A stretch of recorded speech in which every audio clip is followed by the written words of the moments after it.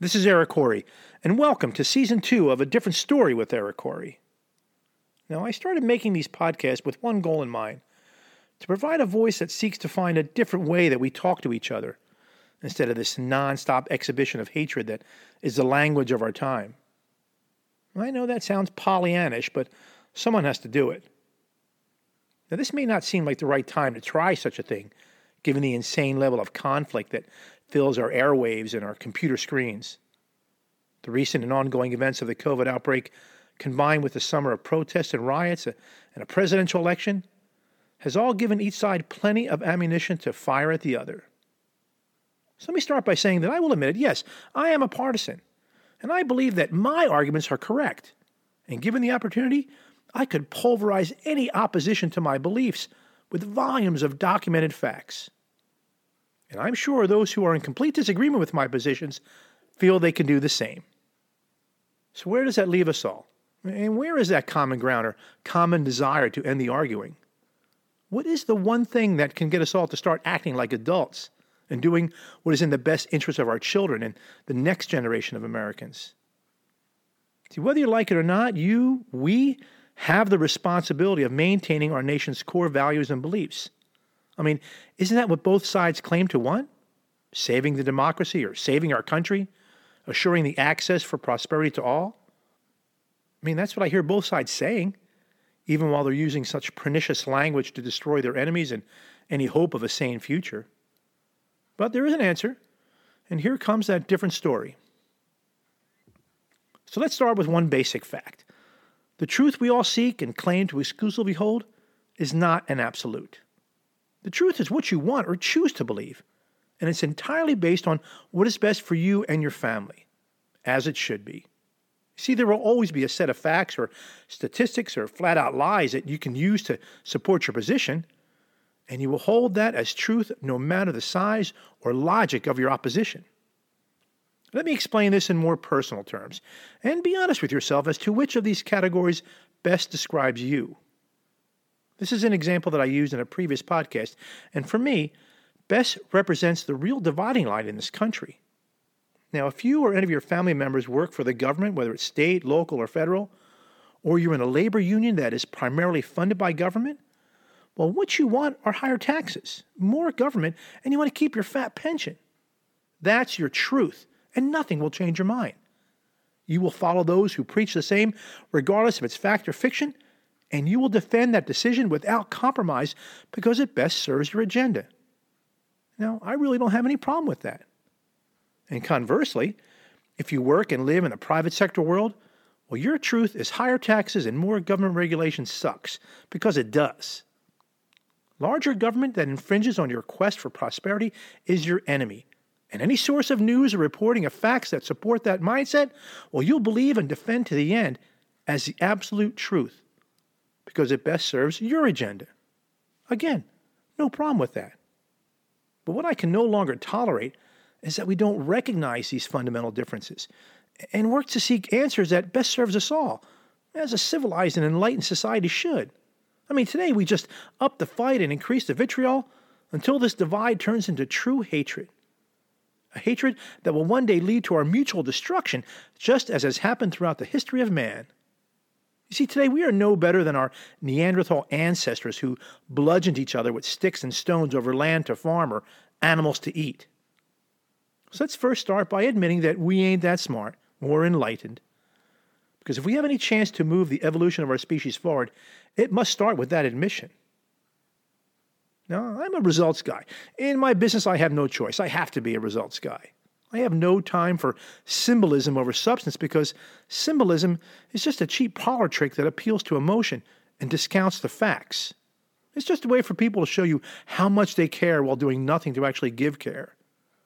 If you look closely enough, you will see it everywhere. I want substance, real tangible actions that actually does something that lifts us all, regardless of who we voted for in the last election. But here's the rub, and I apologize if you've heard this before, but I will repeat this mantra until I can no longer speak. It's always about the money. In today's different story, it's aimed at showing you how that insatiable quest for the money that drives us all is also the answer to bringing all this fighting to an end, or at least start us heading in the right direction. And beyond that, if we actually do stop fighting with each other and instead focus on those who play us like a cheap violin, well, there will be more than enough money for us all to have and live the life we want. Because the one thing this country has that no other country on the planet does is the unfettered opportunity for prosperity. If we could just stop fighting with each other long enough to see that our best years lie ahead. So here's how it works. And again, this is no secret. We just all need to accept the fact that everyone is acting like what they do is with the purest of intentions. And what's really happening is that we're all just digging for gold. And as I've said before, you're a fool if you buy into the virtue signaling of anyone without first looking at what's to be gained financially. So let me start with me. Full disclosure here, and to make my point that it's money that drives us all. Now, I'm making these podcasts so that I can make money doing this full time and kick out new podcasts on a more regular basis.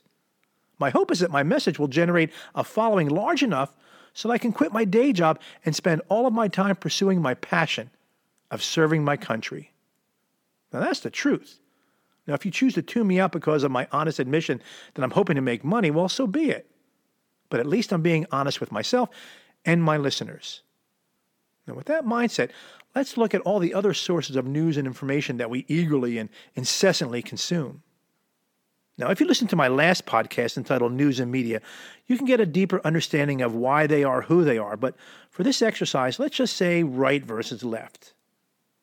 Now, today, most news outlets overtly display their political leanings. There is hardly any pretense of independent thinking or unbiased reporting anymore. And the people who tune into those TV stations or radio stations or log on to their news feeds, well, they want to hear what they want to hear. They want to hear how terrible the other side is and what they did wrong today. And just like you would tune into Cartoon Network to laugh at silly characters doing silly things, well, so too do you tune into ABC or CNN or MSNBC or Fox to hear how the other side is ripping apart our democracy and how they need to be stopped. And that's how they make their money, by giving their audiences their daily ration of red meat that they demand and getting paid by sponsors who know that the more caustic the reporting, the larger the audience to see and hear their ads. And just like we will spend our money to see the two best fighters or great sporting teams duke it out to the death, well, so too will we tune in to see the battle of right versus left because that's what sells. No one is watching a broadcast showing people doing extraordinary things to help other people in a charitable way. That's way too boring. We want a train wreck, and if you don't give us a train wreck, we're going to change the station to someone who will. That's just in our nature. It's a natural inclination to see death and destruction as entertainment. And right now, before our very eyes and with our willful participation, we have successfully been divided into two warring camps because the fomentation of this hatred and division is profitable. And the worst part of it all is that the level of hatred that is needed to fuel these purveyors of news and to gain audience for their sponsors is not only destroying our opportunity for unity, it is destroying and dividing families and friendships. Never more so than today have I witnessed such heartless actions aimed at dividing people in the name of profits. There is no concern for public health when broadcasting or otherwise promoting hatred for the other side. And no thought is given to how it is so detrimental to our nation's well-being. It's just only about the money and keeping the audience that feeds on this discontent that they create. So if you find this offensive, there is much you can do to change it. You just need to retarget your sites from guys like Sean Hannity or Don Lemon and put the crosshairs on the advertisers who pay these guys. Because nothing scares these advertisers who fund all this mayhem like an organized effort to boycott their products. You can see the effort everywhere. Major corporations buying valuable airtime to show you how woke or how compassionate or how accepting they are of whatever the cause of the day is. They'll all be wearing their mask and social distancing while pitching their goods and services just to show you how much they care about the world. But all they're really doing is saying, please don't get mad at us for all this chaos that we're funding. Just buy our products. So you see, the answer is quite simple. If you don't like what you hear or see, well, then don't buy the sponsor's products. And don't just tune to a different station.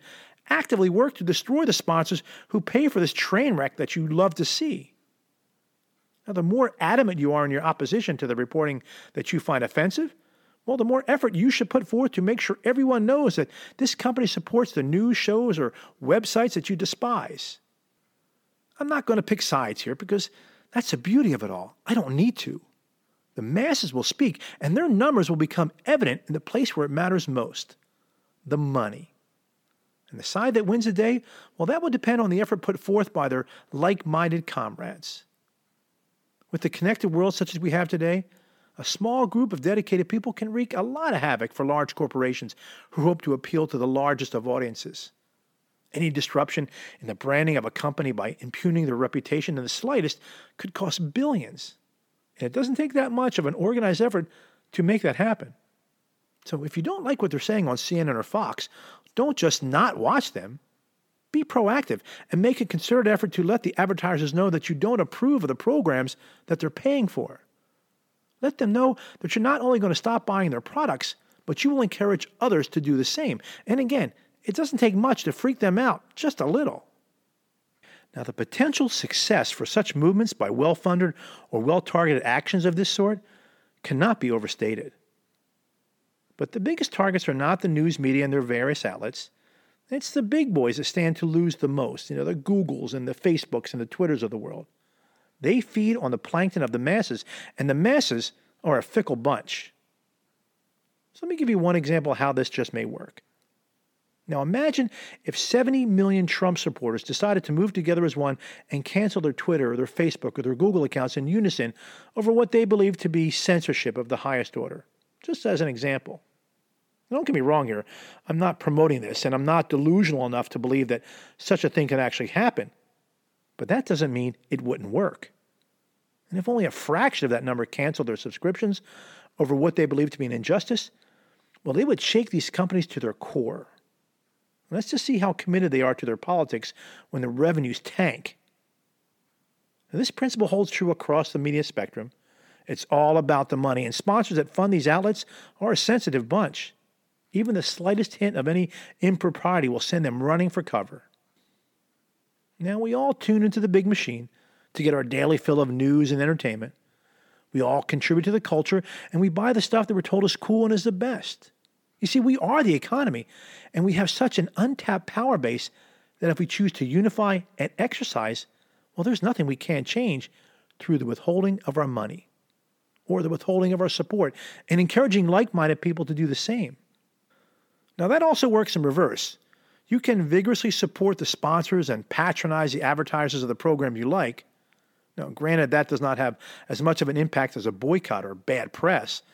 But if enough people vote with their dollars, well, their voices will be so much louder than a single vote cast every 2 years. Now, like I said before, I'm not going to pick sides here. I'm not going to advise you who to boycott or who to support. That is a mechanism of a free marketplace. And while we still have the semblance of a free market, the actions of those who are more aggressive with the withholding of their money will overtake those who are more complacent and less concerned about the future. The majority can rule, and they will rule, if they do so with their money. And I have every confidence that the cream will rise to the top, and sanity will reign supreme on the playing field of an open marketplace. I think we would all be surprised to see how impactful we can actually be. This is Eric Corey, and thank you for listening.